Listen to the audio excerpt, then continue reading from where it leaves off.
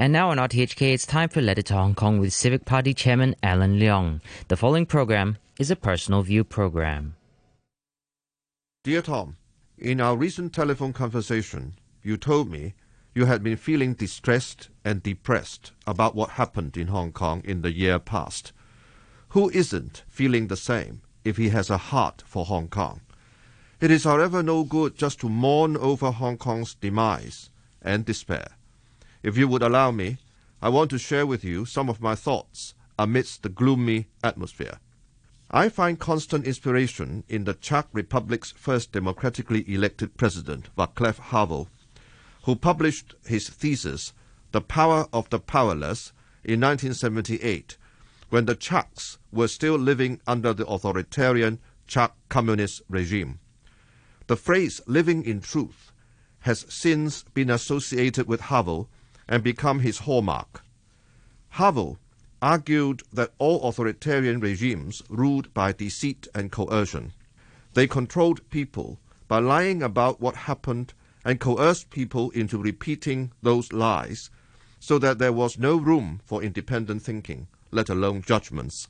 Havel advised the people of Czechoslovakia that they should insist on telling the truth, as if everyone were the little child in Andersen's fable, The Emperor's New Clothes. With everybody being adamant about living in truth, dictators can no longer pull wool over people's eyes and continue to fool them with lies and coerce them into repeating those lies so that they become a virtual reality, making continuation of authoritarian rule possible. Hong Kongers who aspire to live in truth and refuse to be indoctrinated should meet often for mutual consolation and spiritual support. It is only by doing so we would not feel down and lonely as we endure the pitch darkness of night before we see the first ray of dawn. Like-minded people could meet at churches, coffee shops, bookstores, galleries, cultural events, restaurants, or Hong Kong-style tea houses. Establishments forming the yellow economic circle are convenient and ready choices. I am sure there are and will be enough Hong Kongers who will persevere and keep the flame of hope alive and burning. We shall stand and continue to fight for the freedom, human rights, and the rule of law promised to us and enshrined in the Basic Law.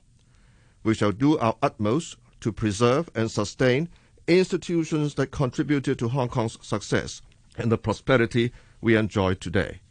We strive to do these not just for the good of Hong Kong, but we believe that by keeping the Hong Kong we knew would benefit the world. Hong Kong's success story of having evolved from a small, inconspicuous fishing village to becoming Asia's world city and an international financial center, ranking only after New York and London, has been told many times. This legend is made possible by Hong Kong's uniqueness of being a Chinese city inhabited by predominantly ethnic Chinese, while at the same time harboring core values and practicing social institutions shared with liberal democracies of the world. Trust reposed in and respect for Hong Kong are hard-earned through decades of our doing business with the free world and the professionalism exhibited in the course of such dealings. Hong Kong became a member of the WTO long before China did.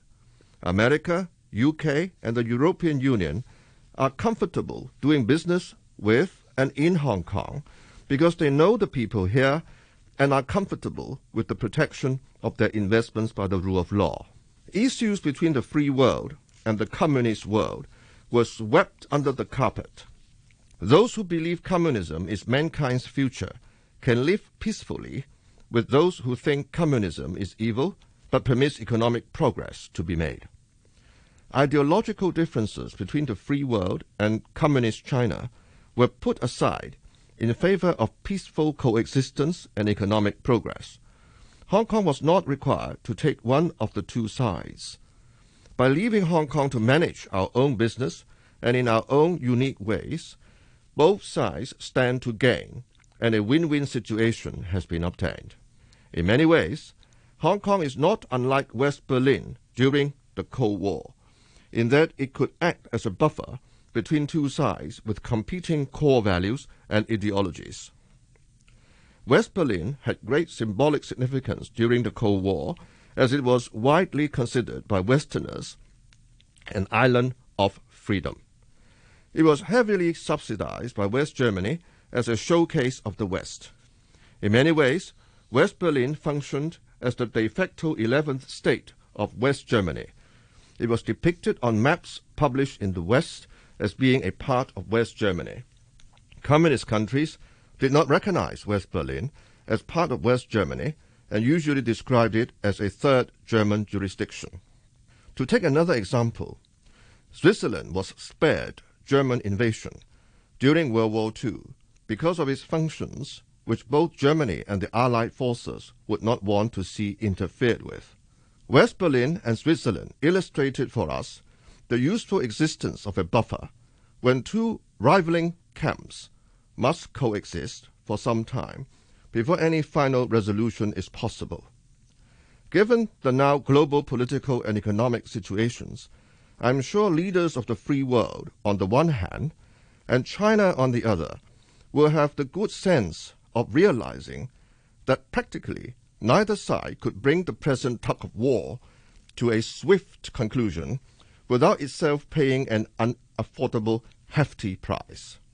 Since the days of Mao Zedong and Zhou Enlai, the Chinese Communist Party has adopted a long-term plan to take full advantage of Hong Kong so that China could use Hong Kong in ways to benefit developments at the national level. As for the free world, it is inevitable that given what happened during the 2 decades after China's accession to WTO and the COVID-19 pandemic, it is bound to adopt a more cautious and guarded approach in dealing with China. However, the way forward should be to do business at arm's length while ensuring treaty obligations are fulfilled and contract conditions met. That is very different from not doing business at all. It is in the news these few days that President Xi Jinping was writing to CEOs of American companies offering the mainland market, and at the same time planning to send high-power delegation to visit Washington, D.C. to meet with China hands in the Biden administration. At the same time, China and the EU recently reached agreement in principle on investment.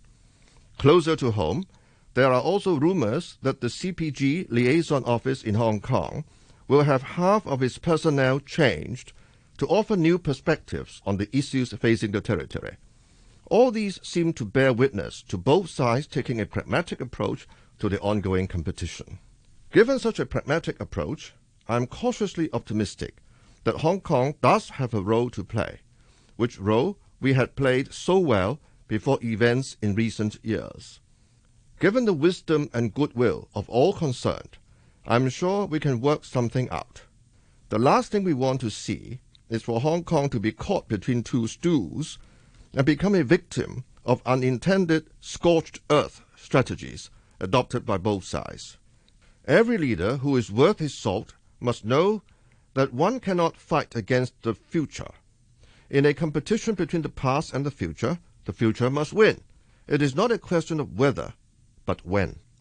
You may think I am too simple and naive, but it is always useful to remind ourselves that we were children once, whose reaction to life's adversities are always direct and not burdened by overthinking or worries. Let us all be children again and react to the world around us by living every day with a hopeful heart, trusting in divine providence, and act with love for ourselves and others.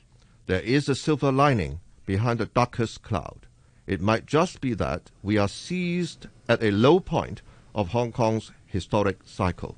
Stay hopeful, and I'm sure we shall overcome. Let's hope that we can meet without the need to keep any social distance before too long. In the meantime, take care. Best wishes, Alan.